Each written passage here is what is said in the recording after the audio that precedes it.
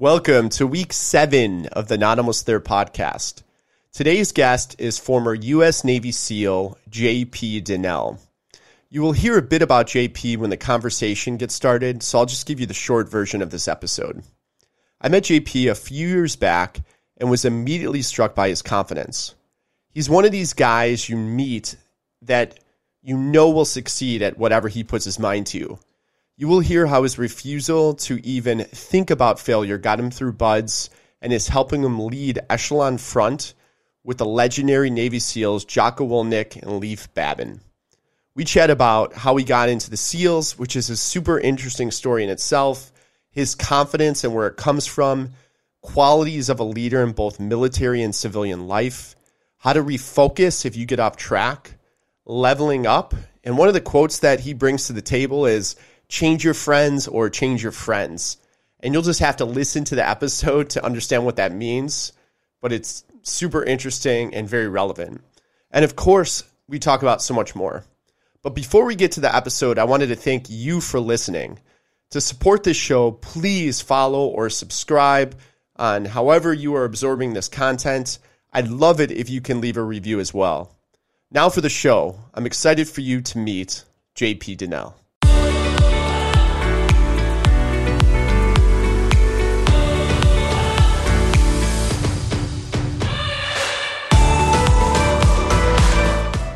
Today on Not Almost There, I have J.P. Dinnell. J.P. Dinnell is a former U.S. Navy SEAL and is now a leadership instructor and speaker with Echelon Front, where he serves as the director for tactical training programs. He brings exceptional experience and frontline leadership perspective into winning mindset and culture of Task Unit Bruiser. He serves as the director of tactical training, as stated, and is a speaker, strategic advisor for Echelon Front. And knowing his story and hearing his story, he's overcame a ton of adversity in his life, including a speech impediment when he was younger and many other things. But one of the things that I found super intriguing immediately as you went to the recruiting station to try out for, or to talk to the recruiters about BUD/S, you had some adversity right there in that moment. Can you take me back there and talk about what happened then? Yeah, I was in my senior year of high school getting ready to graduate. My dad had asked me what I was going to do when I was going to graduate. I didn't really have a good idea or good plan, and he kind of directed me towards the military, just reminded me of the fact that I'd always kind of wanted to join the military ever since I was a young boy. And put that thought back in my mind. I was at work, and then I took my lunch break to go across the street to talk to the Navy recruiting office.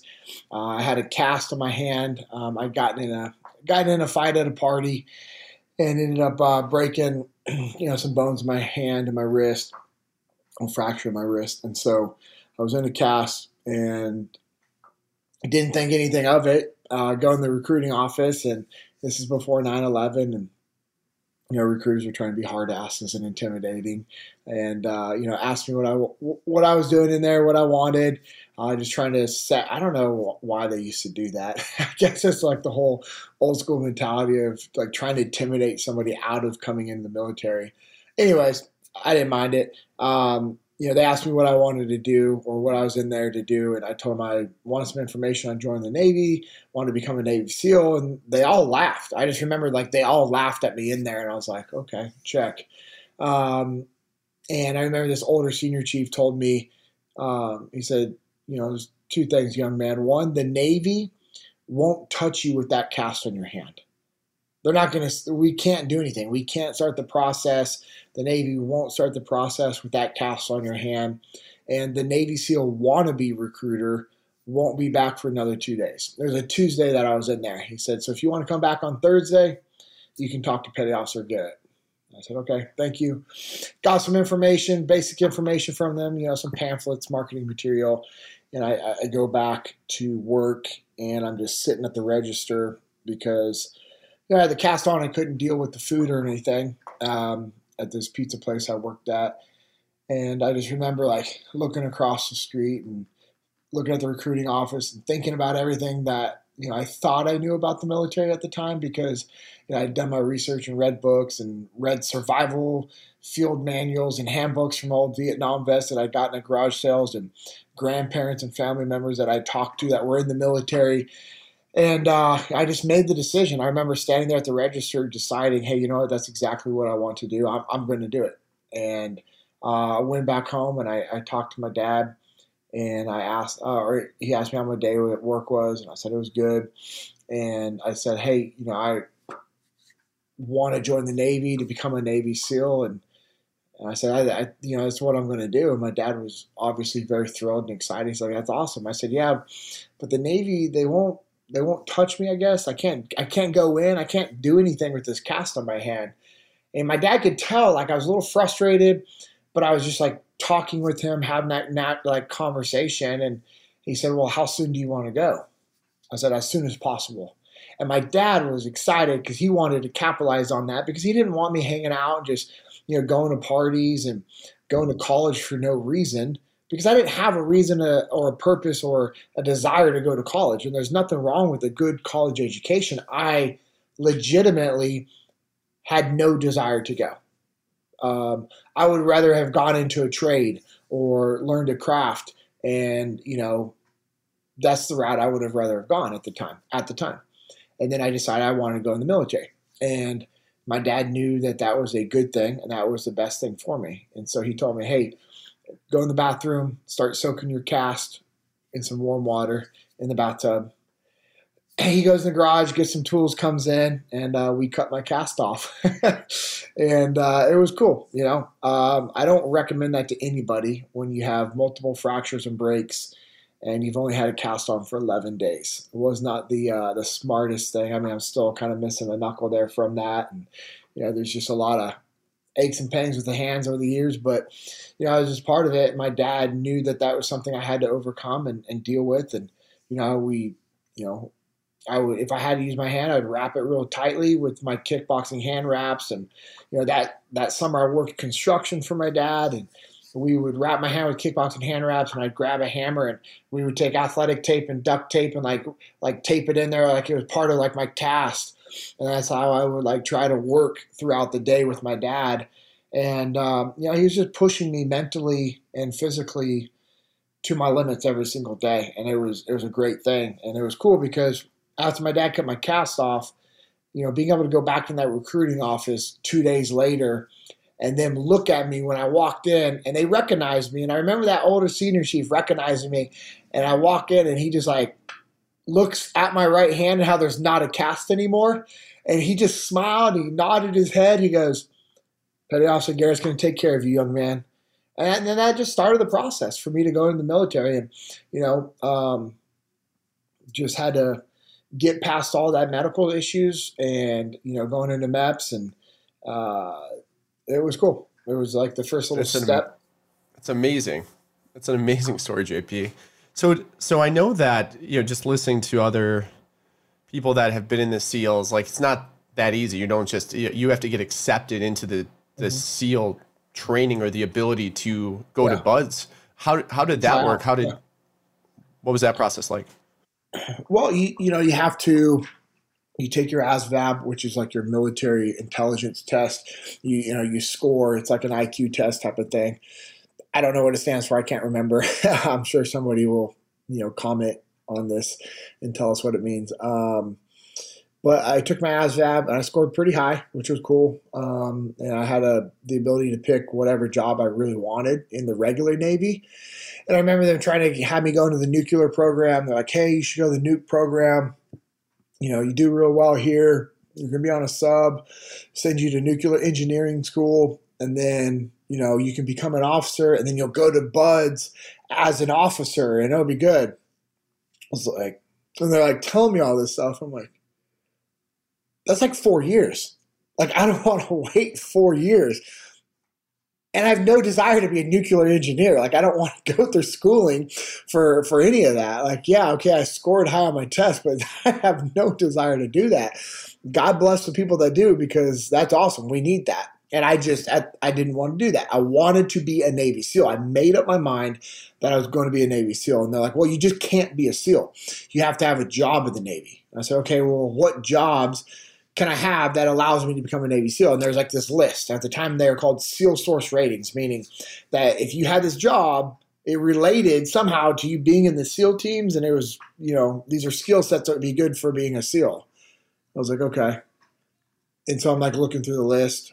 And I'm like, well, what's this? What's this? And they're explaining it all to me. And they're like, hull technician. They're like, oh man, that's a real crappy job in the Navy. Like, their nicknames are turd chasers because they're like, cleaning out like the plumbing and unclogging toilets and making sure all the piping on and plumbing on the ships work. So all the, just everything. And they're down in the engineering compartments and it's super hot and it's loud. And, they're doing sheet metal work and welding and pipe fitting and pipe building, bending. And I'm like, they're doing welding? You learn how to weld? And they're like, yeah, you're like an expert welder if you're out in the fleet. And, the schooling is just like, that's it. Like you're learning to cut steel and pipes and bend them and weld and do sheet metal work and MIG and TIG and all that stuff. I'm like, so I'd be a good welder? And they're like, well, yeah. I said, I want that job. Like, what? Like, it's the worst job in the Navy. I said, I'm not going to do that in the Navy. I'm going to be a Navy SEAL. They're like, well, no, you don't get it. Like, if you have this job and you go to BUD/S and you quit, that's what you're going to do on a ship. I said, I know. I'm not going to quit. I'm not going to BUD/S. And like, well, trying to talk me out of it. I remember getting pissed at my recruiter. I was like, hey, this is what I want to do. I don't care about the Fleet Navy. I'm not going there. I'm going to become a Navy SEAL. And the guy's like, okay, all right, cool, hull technician. So we started the process. And then there was like some other testing and then you have to be able to like pass the screen test, like the SEAL screen test before you can go in. My recruiter was like, hey, how are your numbers on all this stuff? And asked me. And I was like, oh, I could totally pass all that. He goes, you sure? I'm like, yeah, I'm a really good swimmer. I can run. I can do all that. Because I was running and doing push-ups and sit-ups. And I would go down by the lake and the river in Sacramento in the Fair Oaks area. And I would run and I would swim in the river and I would practice doing breath holds. Like I'd hold my breath, go down the bottom of the river, and I'd pull myself upstream from the rocks that were at the bottom of it. And then I'd come up and I'd float down the rapids and I would do that again. And I was just getting myself comfortable in uncomfortable situations. So I knew I was like, man, I'm good. He never made me do the test. So the fact that I never took the screen test before I went, like he straight up lied. And I didn't know that. Like, I didn't know at the time, like, you had to, like, pass a screen test. He goes, so are you sure you're going to pass this when you get there? I said, yeah, absolutely. He goes, okay, cool. Because I guess they were supposed to be doing weekly screen tests with all the SEAL candidates and all the SWIC candidates, which is like the special boat operators and EOD. Like, all those guys are supposed to do the screen test once a week because they would get guys that would be sent there that couldn't pass it. And so like boot camp is like, hey, these guys got to be prepared before they come. And so I guess he falsified some documents and said that I was good to go, but whatever. Because when I showed up to boot camp, I remember the first week they came in to the barracks and it was all the SEAL recruiters and motivators, or they called them motivators. They weren't recruiters. All the SEAL dive motivators. And there were SEALs, EOD guys, and SWIC guys, which is like the boat guys, there as instructors. And they're like, everyone drop down. So everyone drops down in push-ups position. And they're like, all the SEAL wannabes go and stand up. And there was a good amount of guys in my division that like wanted to do it. Or when they got to boot camp, they're like, hey, I think I want to do this. So all these guys stand up and I stayed in the push-up position. And so they're like going through the list of guys. And they're like, Danelle. I was like, hoo-yah. They're like, why'd you stand it up? I'm so young. You could just tell my arrogance, or not arrogance, but just confidence was extremely high. And they're like, why did you stand up? And I said, because I'm not a SEAL wannabe. I'm a SEAL gonna be. I'm going to be a SEAL. And they're like, push him out. And I'm like, okay. So I push him out. They're like, push him out again. I push him out again, which means like do push-ups, right? So push him out. You do, I think at boot camp was like 10 push-ups, super weak. Like push him out again. I'm like, okay. Like push him out again. I'm like, okay. Like I just keep doing this. Like we do like over 100 push-ups but they're only doing them in increments of 10. So it's, for me, it's like, bop, bop, bop, bop, bop, rest. And then they're like, do it again. I'm like, okay. And finally, like, they got bored. And then, like, they try to make me do, like, flutter kicks and all this other stuff while everybody else is watching. And one of my recruit drill commanders, I called them RDCs, like, said something to the SEAL motivator. He's like, you ain't going to smoke my boy Janelle. He's ready. And they're like, all right, we'll see. And so then we had the screen test. Or no, we went throughout our day. And it was cool because my RDC, recruit drill commander, our guy at boot camp, I was supposed to be on watch that night for like in the middle of the night, which is a real crappy time to be able to do it because it's broken sleep and you're going to bed late, wake up early, so you almost have no sleep. And he pulled me aside that night and he said, hey, are you going to pass the screen test tomorrow? I said, absolutely. Yes, petty officer. He said, okay. He goes, I think you're going to be the only one that does it out of all these guys. I said, okay. And I just remember that. I was like, okay. He goes, I'm gonna make sure somebody else covers your watch tonight. I want to make sure you get a good night's sleep. Make us proud. And I thought that was really cool because, most of the time in boot camp, they're just trying to be jerks and break you down and everything. But to me, that was like my first kind of example of good leadership because he saw potential and he knew, like, yes, his role as a recruit drill commander is to be strict, but it's also to prepare sailors to be prepared to go into the Navy. He's like, he's not in charge of a selection program. He's not trying to eliminate the weak. He's trying to prepare people. And so they completely hooked me up and like took care of me. And I remember they also wanted to put me in a position of leadership in boot camp, but they said because I was going to be at all the SEAL PTs in the morning, that I couldn't do that. And they're like, hey, we just want you to know, like, we actually wanted you to be in charge of this whole division, but we're going to give you another position of leadership that's like a little bit less important, but we wish you were going to be leading this, but we want you to be able to go to SEAL PT every morning to prepare you for going to BUD/S. And I just remember I thought that was really cool at the time. And so anyways, I went to bed. I don't even know if I slept because I was so excited. Anyways, I should have stayed on watch and let other people sleep. But I went and did the screen test, and swim went well. I did really well in the swim. Like I think number one on that. Like came in really quick. Push-ups, sit-ups, pull-ups were really good. And I just remember the first time I felt fatigue was during the run. But I was keeping such a good pace that I just told myself, like, hey, just even if you throw up, just keep running. You're still going to be okay. And I remember doing this lap. And as I came around this lap, I remember seeing like the sun rising and the American flag flying. And 9/11 had happened. Like 9/11 had happened my 6th day of boot camp. So it was like right after 9/11 had happened. I'm doing the SEAL screen test.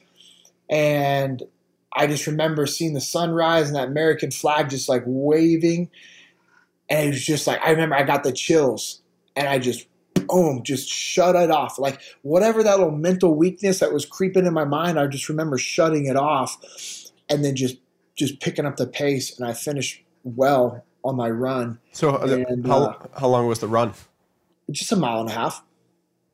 It's not long. The SEAL screen test is not that bad. It's a 500-meter swim, max push-ups in 2 minutes, max sit-ups in 2 minutes, max pull-ups, and then a mile and a half run. And so it's not that bad. I mean, it's, guys do it just for like a good workout. But it's the stress and everybody there and it's early in the morning and people aren't used to doing all that stuff. But anyway, I just remember finishing the run as I'm coming down, like I'm like yelling out my name so that they can I'm like, Danelle, and I find boom. And I just remember getting down that run. I'm kind of walking around. I had the biggest smile on my face. Like I just was so happy and I was on just cloud 9. I was just beyond excited. And that was like the first little step. And went through boot camp. Everything was good. I mean, it's Navy boot camp. It's not very difficult. Navy boot camp's not known for having the hard boot camp. That's, Marine Corps boot camp. They're legit. Army boot camp, it's hard. Navy and Air Force, we got it good. We know that. And so, I just go through boot camp, and I loved it. I enjoyed it. I was young. I liked the discipline. I liked the structure. I enjoyed the leadership challenges. I enjoyed the leadership that I learned from that were in the Navy. A guy by the name of Petty Officer Quick, and then Petty Officer Young. Man, I wish I could connect with those guys somehow, because it would be cool. Those guys were awesome leaders that I had. And then I graduated from boot camp and I went into A school, which is your regular schooling for the Navy. Went through that. Boot camp, I graduated number 1 in my division and number 3 overall from all the divisions. And then in A school, I graduated number 1.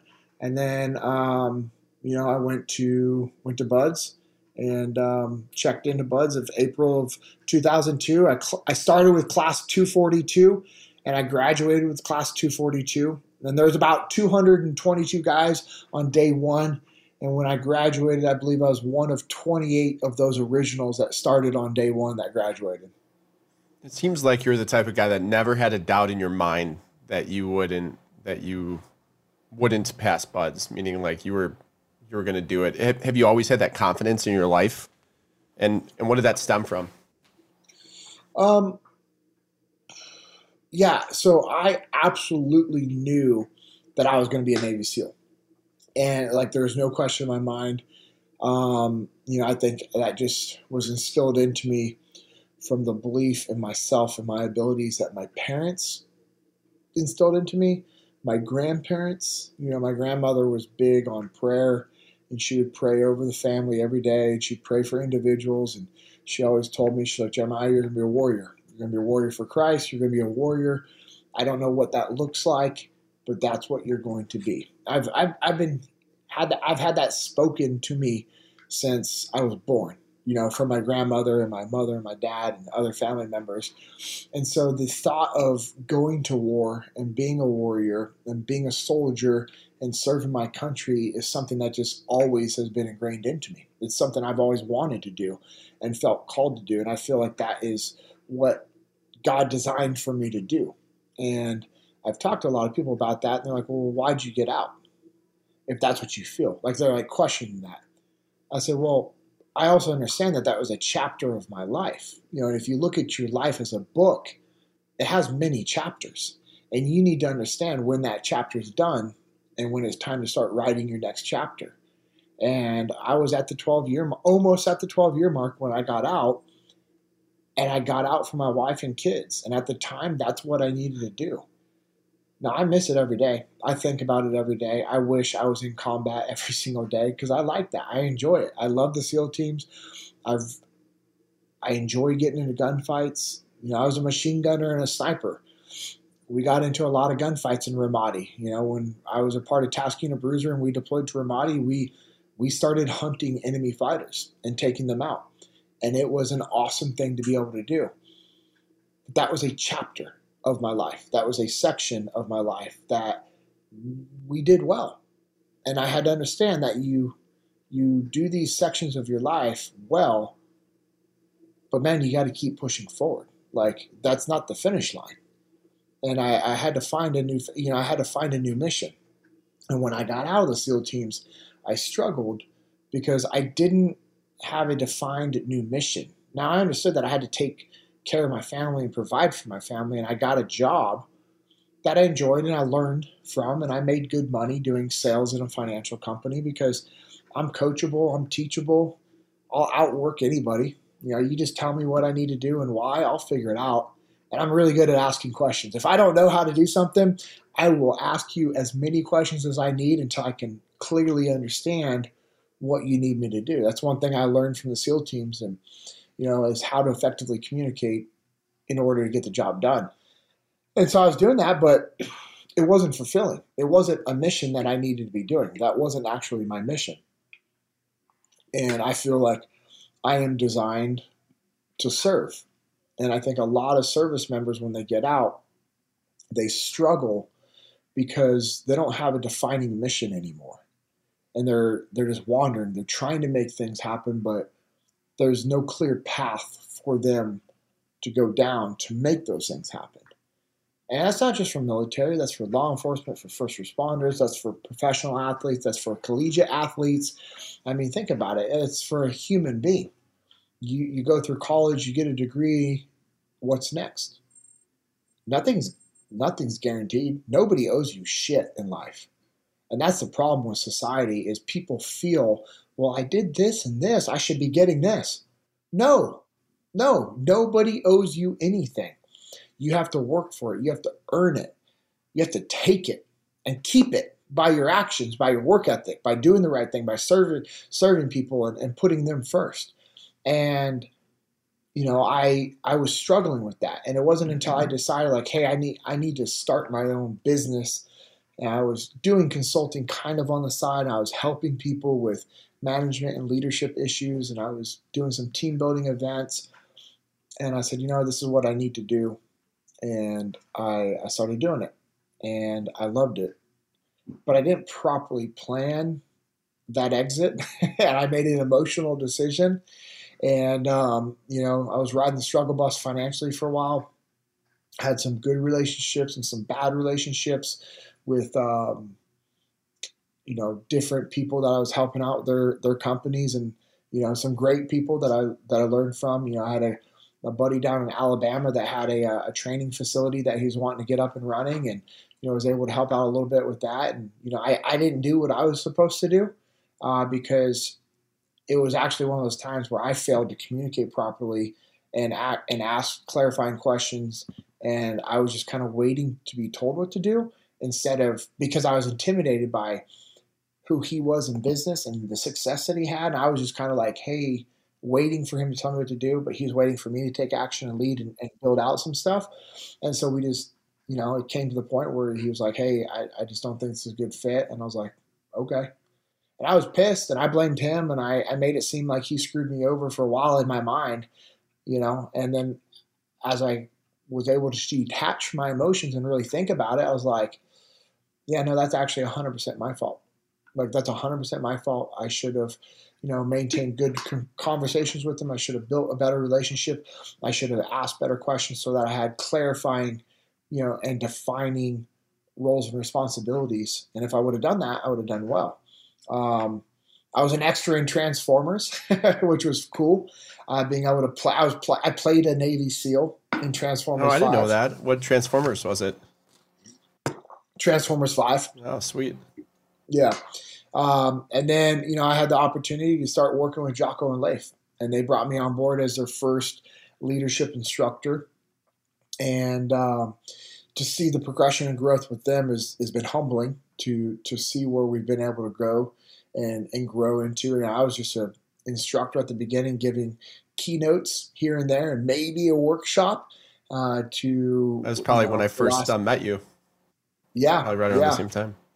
Okay, probably, yeah, because that was like December of 2016 was my first event. And then 2017, I actually started doing some events. And then 18 got pretty busy. And then I built out our so it's not called the tactical training programs anymore. It's actually now experiential leadership training because we've grown and evolved it because it was something that we saw that there was a need for people to kind of feel and grasp our leadership training at a deeper level. We have an event. We've been doing it for the corporate side where a company can bring us in and we'll conduct these field training exercises with their team of leaders. And it's pretty cool. So you have your group, and we put together some missions, and your group will be put in different, positions of leadership. They'll get an intel brief, and then they'll go conduct some missions. And they go conduct these capture kill missions against our role players. And we come back and we debrief the mission, and we take the lessons that we learned from those missions and apply it to your personal and professional lives and give you plans of action to go forward with on implementing these lessons. You do that for a full day. And we saw a demand and a need for it on the individual side. So let's say if you have a small company or, a smaller budget for training, well, you can't bring us on board for all your people or a large group of them, but, you want to send yourself or a small group of people. And that's why we designed FTX 001. So it's similar to the musters that we do, which are 2-day leadership events. But the FTXs are for individuals and small groups. And FTX 001 is going to be December 15th and 16th in the Dallas-Fort Worth area. And it's going to be 2 full days of scenario-based leadership training, working directly with Jocko, Leif, myself, Cody, and our FTX team. And it's limited to 30 people. So the value is incredible. It's a small group, 30 people or less, in 2 full days working with Jocko, Leif, myself, and another instructor. Is that open right now for people to sign up? Yes, it's currently open right now for people to sign up. It's going to sell out. I don't know how quickly these podcasts get out there, but if somebody goes to our website, echelonfront.com, and clicks on services, FTXs, you'll have the info. If this one sells out quickly, we might open up another 2 days of it that same week, or what we're going to do for sure that I know is FTX 002 is going to be in July, and then we'll have FTX 003 in September, and those will be in 2 different regions. So, and those are obviously next year, right? 2000. No, this year. Oh, July this year. Yeah, we're gonna have 3. So when's the first one? I thought you said the first one was December. Did I say December? No, it's March 15th and 16th. March 15th. Okay. I apologize for that. No, that's okay. So March 15th and 16th. Yeah. All right. So that's been the progression, man, is that we've grown to where, we're doing a lot of advising and strategic advising with clients. We have long range leadership development plans that Dave Burke has been creating and developing with all of our clients. And we've been able to switch and be versatile, and we're able to conduct all of our training, except for the hands-on training. Obviously, that has to be in person, virtually. And it's been awesome. The impact, the program that Dave has designed and created for clients to go through is absolutely incredible. So I have a burning question about leadership. You've been around, obviously, leaders. You are a leader in the battlefield, and now you're around business leaders. What do you find that's a commonality on those two things? And what are some leadership lessons that you've seen on the business side that apply to the battle side and vice versa? Yes, so there's a direct correlation between, leadership capabilities in every organization. Instead of me asking, I'll just tell you, when we talk with individuals and clients and companies and groups, we say the most important characteristic of a good leader is humility. Good leaders have to be humble. They have to be able to check their ego. They have to be able to subordinate their ego. They have to be able to listen to the input of other people around them. They have to be able to detach from their emotions so that they can assess their plan. They can assess somebody else's plan. They can assess and listen to the guidance of other people above them, below them, their peers. That's what a good leader is able to do. And that's because they're humble. The most important skill set of a good leader is communication. And so it doesn't matter if you're in a gunfight, if you're in training, if you're managing a hedge fund, if you're a doctor in the operating room, if you are the front desk admin at a nutritional company. It doesn't matter what you do. You have to be able to communicate with people. And leadership is not a title. Leadership is your ability to influence those around you to be able to get the job done and accomplish the mission. Now, leadership doesn't mean that you're a good person either, because there's good leaders and bad organizations, and that's what we saw overseas. These insurgent fighters that we were going up against, that we were battling and actually, having a difficult time defeating, had good leaders. They had good leadership, and leadership makes a difference in every organization, good or bad. And so if somebody has the ability to communicate, if somebody has the ability to show humility and listen and subordinate their ego, they're going to lead. And it doesn't matter what they do. And they can lead up the chain of command, they can lead down the chain of command, they can lead across to their subordinate leaders in different departments and divisions, as long as they have the ability to do those two things. What do you see to get someone like back in shack that you have, maybe has all those tools, but they're going off the rails, they're reacting to something, right? I'm sure that, you could have such a level head as a leader, and then all of a sudden something happens and it triggers you. You've had to see that happen. What's advice that you can give someone to kind of get back on track? Yeah, that's a great question. And, that just, to me, that tends to happen when people become out of alignment with their balances of their life. And that comes down to prioritize and execute. So prioritize and execute is the third law of combat that we teach. And when problems arise, you have to solve them. And when problems arise, you have to actually identify what the problems are, what their level of importance are, and what needs to be handled right then and there. And what's your capabilities? Are you even able to solve that problem by yourself? Because if you can, go do it. Work on it. If you can't, get a team that can. And sometimes your problems are not the priority, because what you have to be able to do is check your ego and understand the overall mission, and understand that maybe somebody else's priorities are more important than your priorities at that current time. And if that's the case, then you need to help that individual get with what they have going on.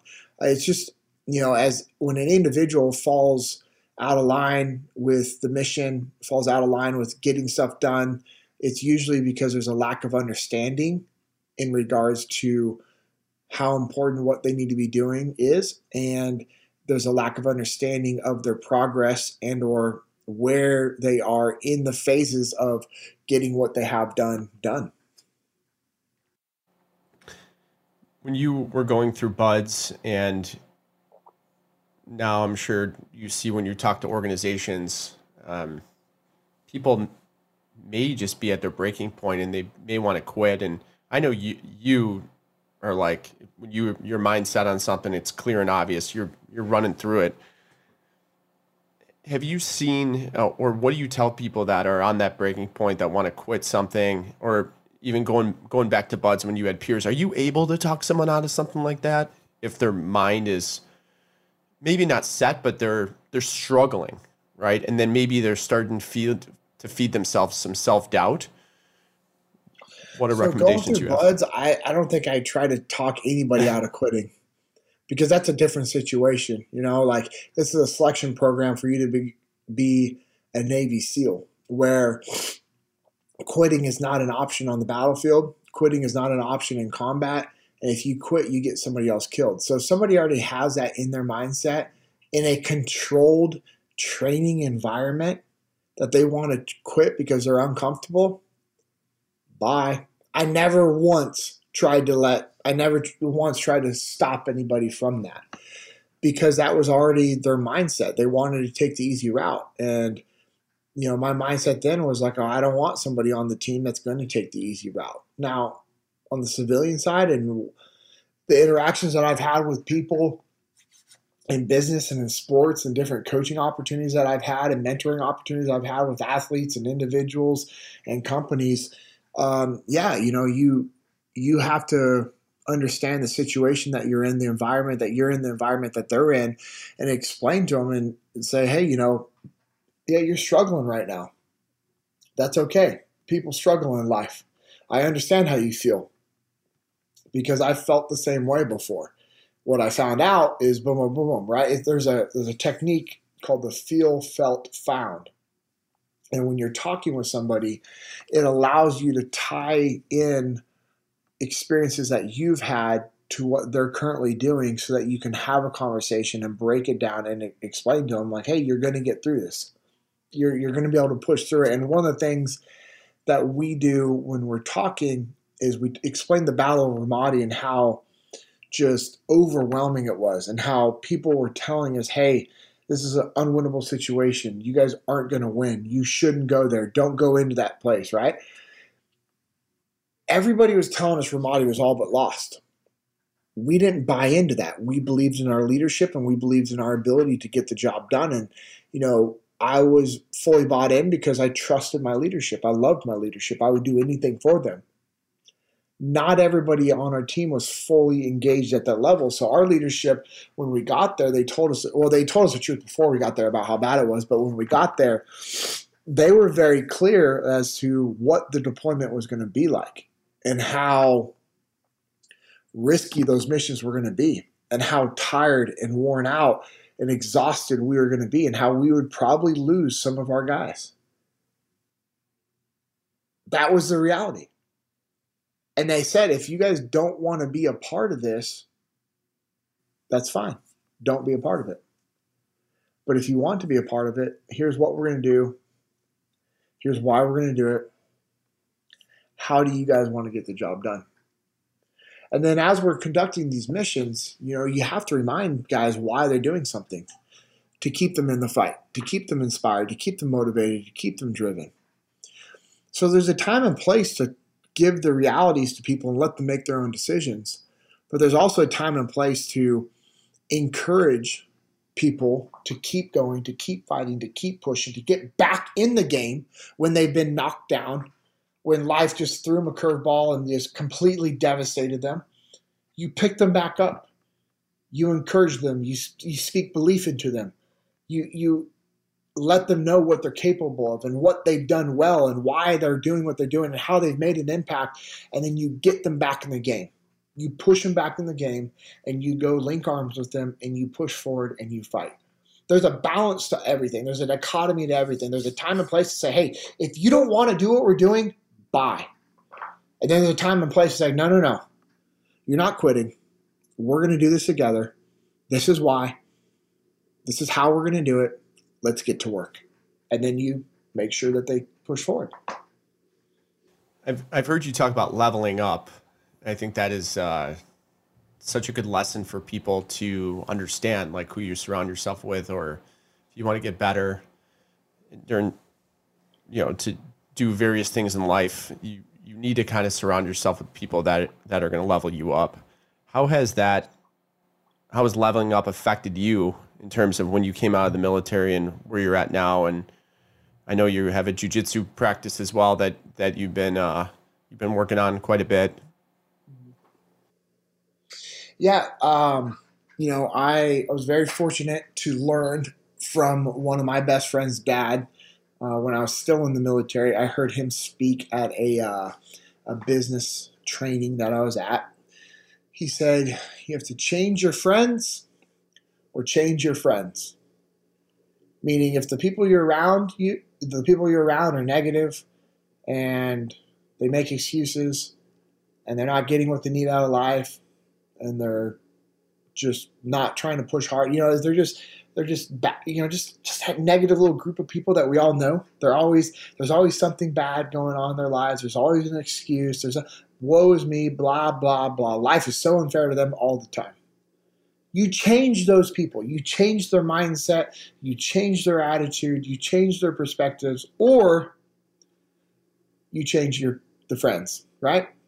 You change who you hang out with. You change who you spend time with, because your reflection, for the most part, are the people that you spend time with, or the people that you focus on and listen to and try to emulate. And so when I was able to meet successful business people, it helped me level up my mindset.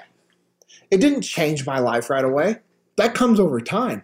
That comes over you putting in years of hard work and discipline.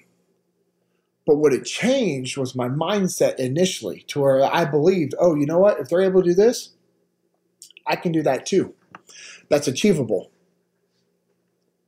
This is how I'm going to do it. And it would inspire me to think different and act different. And then working with Jocko and Leif, it's kind of hard not to be inspired daily with what we do, because we're working with unique individuals all across the world, and there's an opportunity for me to learn from every single one of them. And that's what I love, is the opportunity that I get every single day to talk with interesting people to learn from the backgrounds, to learn what they're doing, to learn why they're doing it, how they're doing it, what makes different people tick, what was their contributing factors to their success, what did they fail at. And it's really cool because the leadership principles that we teach at Echelon Front, the laws of combat, cover and move, simple, prioritize and execute, decentralized command. I've been doing this for over 4 years, and I've spoken with companies all across the world. These 4 laws of combat, these principles that we teach, apply to every individual, to every organization and unit out there. And they work. And all the problems that people have out there are unique, but at the same time, they're not unique and they're not different. And we have the ability to solve them all by individuals understanding the principles and concepts of extreme ownership. Right on. I know now or recently you just finished 75 Hard. I don't know if it was phase 1 or what part of 75 Hard, which is, for those that don't know, pretty regimented, rule-based program, and a lot of it's mental. I finished it as well, and I thought it was fantastic the way it was outlined. But that makes me think of something I heard you say also: is discipline is rooted in the truth of what we tell ourselves, and I think Jocko said that, and you repeated that, and it reminds me of 75 Hard. What have you learned from that program? Yes, 75 Hard is a mental toughness program that my buddy Andy Frisella started. And people can go to 75hard.com and just learn more about it. I tell everybody, hey, get the book. Even if you're not going to do the program, get the book. You're going to learn a lot from that book.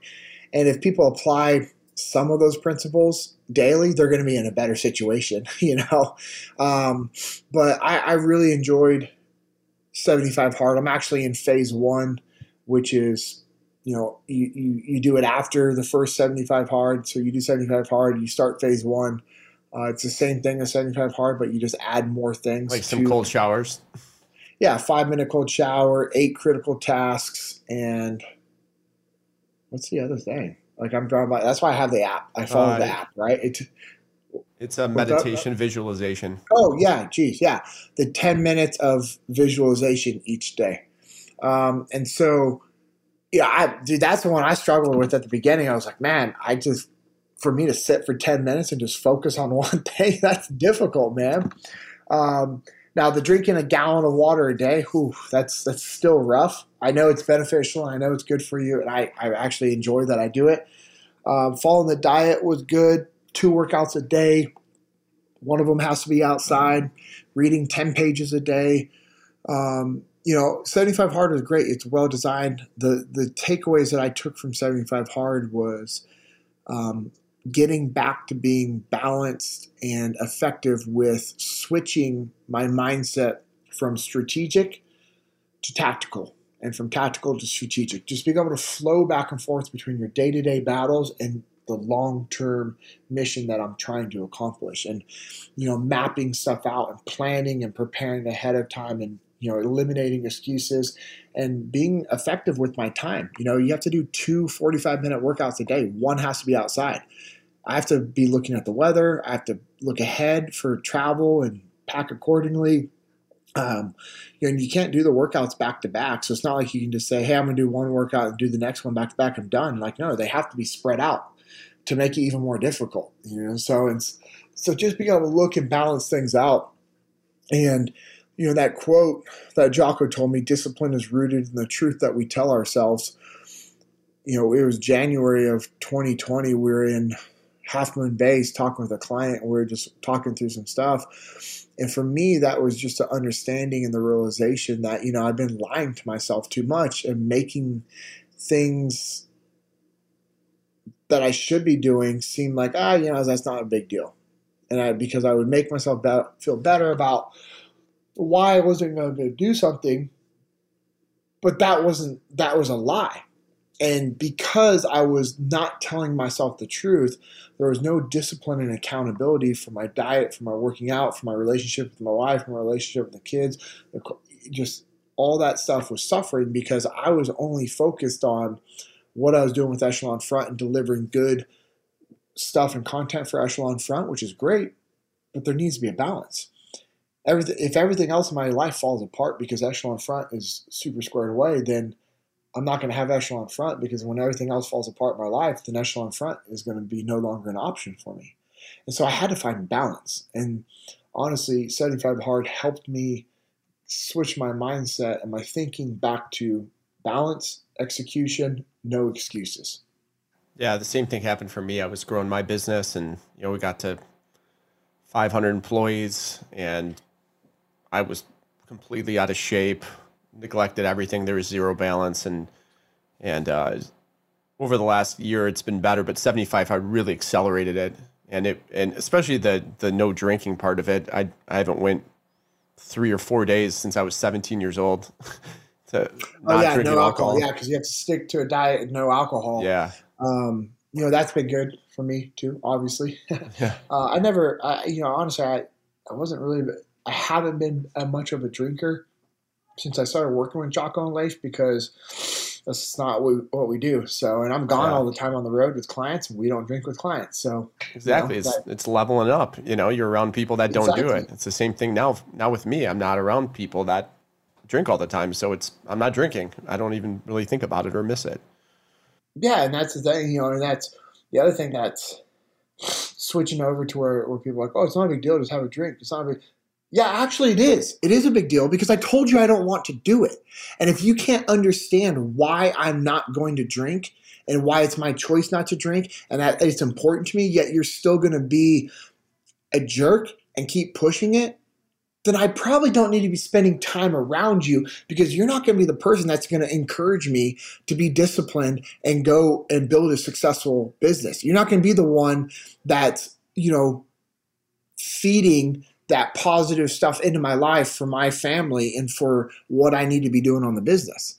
If somebody can't get over the fact that you're not going to drink, I mean, that's an indicator to me. It's like, okay, well, I don't need to be spending time with you, because I'm not at the point where I'm just trying to get hammered and drink the weekends away. I want to be working. I want to be productive. I want to build relationships. I want to build a network. I help out with kind of building out stuff for Origin and Jocko Fuel.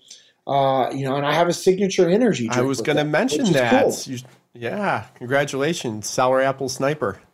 Yeah, thank you, And so it's like, hey, man, I've got enough stuff on my plate. I don't need to be wasting time getting hammered on the weekends. Yeah, you're drinking your drink, not alcohol, man. That's awesome. How's that feel, by the way? You have an energy drink, bro? JP. It's crazy. It's crazy. It's insane. I dig it. That's incredible. It's cool. Yeah, it's fun. Yeah, and it just comes from what we were just talking about, is leveling up, right? Changing the people you hang out with, changing the mindset that you have, changing your actions. I wouldn't be in the situation I was in if I wasn't spending quality time with Jocko and Leif and Pete and Brian over at Origin and Jocko Fuel, and having conversations and learning about what they're doing and how they're doing things and how I can help. And, I wouldn't have that opportunity. I just wouldn't have that opportunity. Oh, totally. So one of the things, I know we're going to wrap up in a second here, that I noticed is you work out with your wife a lot, and I work out with mine, and I feel like that's such a huge part of our day together. We start off the morning, we work out together at 5:30, and we're both on the same programs. Do you find that to be really important in your life as well? Yeah. So we actually don't work out with each other as much as it seems. I know it seems like that because we both post and share stuff and tag each other. But we still work out with each other more than most people do. So I guess maybe we do. I don't know. For me, I don't feel like it's a lot. But as I said that, I was like, you're also a Navy SEAL, though. I was like, but it is probably a lot compared to other people. They're like, I've never even gone on a walk with my wife. Okay, well, that's a problem. You should probably do that. I think it's important because, we keep each other accountable. We keep each other focused. And it's fun. It's quality time. And what people fail to do is prioritize quality time with their loved ones when they're building a business. And when they're, just getting heavy into the business side of what they do, if you don't take the time to, take the time for your family, you're going to lose it. You have to make it a priority. So I also know that Echelon Front has some new online courses. Yes. Are you an instructor in those as well? I am. I am. So we have something called EF Online, and somebody can go to efonline.com to get more information and sign up. But it's our online leadership platform. We created that so that people can watch videos, take tests, progress along. We're building out a certification program to where people can actually be certified facilitators of our training within their organizations. We have train the trainer programs, and the goal is to get all of our stuff credited. So, how people take, where it's equivalent to kind of like a college degree, or where they're taking all these hours of just leadership development training and education, and they come to an FTX, they come to a muster, they're checking off all these like things, and they're proficient and they understand the principles. That's something that people are going to be able to use and grow within our organization as well. And so it starts with EF Online. It's cool because the members of EF Online, they have the ability to attend 3 live training sessions a week, and that's with Jocko, Leif, myself, and other instructors. So on every Monday, Wednesday, Friday, middle of the day, there's a live leadership training that we do with Q&A, and then all those are recorded and uploaded. So if you can't attend one of those because just your work schedule or your day schedule, then you can watch the recording later on. We have these different like programs that you can go through, all these foundational courses. There's like primer videos that you can watch each day, leadership questions each day that you can go through. And there's a thing called the Brigade. It's like a combination of Facebook and LinkedIn, where it's only for our users, where they can actually talk and facilitate different leadership problems that's going on and help each other solve their problems real time. So it's pretty incredible. That is very cool, and I'd encourage everyone, no matter what you're doing, to put in your earbuds and jump onto something like that, because you can always be learning. There's always time to be learning, and people that say they don't have enough time, it's just not true. Whether you're in the supermarket or you're doing chores, like put on your earbuds and learn. And to learn from you, Jocko, and Leif is incredible. So that's great. Well, there's no excuses as to us not being able to learn or get stuff done. People are like, I don't have the time. My big thing I've been telling people is, yeah, you do have the time. It's just not a priority of yours. So instead of saying, I don't have the time, switch it up and say it's not a priority of mine. And it really forces you to think about what you're saying. Like, so if you're getting ready to say, like, I don't have time to go to my kid's soccer game, it's not a priority to go to my kid's soccer game. Ooh, I don't have time to take my wife out on a date this week. It's not a priority to take my wife out on a date this week. I don't have time to read 10 pages in a day. It's not a priority of mine to read 10 pages in a day. We have time for whatever we want to do. It's just whether you make it a priority. I tell my team that all the time. I'm like, if you're working 12, 14 hours, just, some feedback I would get is wake up, work out. Like, I want you to take care of yourself first and foremost. Well, I'm working, blah, blah. I'm like, then wake up a half hour earlier, or skip an extra half hour of work and put that time into working out. And I guarantee you'll be more productive.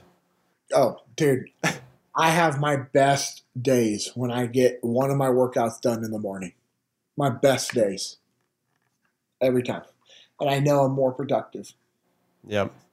So March 15th to the 16th, it's probably going to sell out by the time this airs, but FTX, keep an eye on it. Echelon Front has a new website. And more importantly than all that, go get the Sour Apple Sniper drink at your local store, or order it online. I don't think it's at the stores yet, is it? Because I tried to find it. So they're at Vitamin Shops. So they sold out of your flavor. I was at Vitamin Shop to pick it up. Yeah, nice. Okay, so the Wawas out on the East Coast have them. And if somebody goes to originmaine.com, they can use the code American Made, and they'll save 10%. And they can order anything. You just click on nutritional, it brings you over to Jocko Fuel page. And if they get a subscription, they get free shipping. So you get free shipping plus 10% off if you just do like a monthly subscription on the products. So it's a pretty good deal. I have 4 in my fridge right now. It's Nice. awesome. And I'm getting ready to go drink one after this. Yeah. And good luck on the jiu-jitsu and everything. I'm on a similar path. My Misogi, my big goal for the year is to be in a tournament by the end of the year. And I don't know if that's smart or not, being 43 years old, but I'm going for it, man. No, you should do it. Don't even overthink it. It's going to be fun. You'll do fine. You'll do great. And, you're going to learn a lot from it. There are a lot of high-level jiu-jitsu black belts that say competing adds about 6 months to your jiu-jitsu game when you're a lower level belt. Oh, that's awesome. I didn't know that.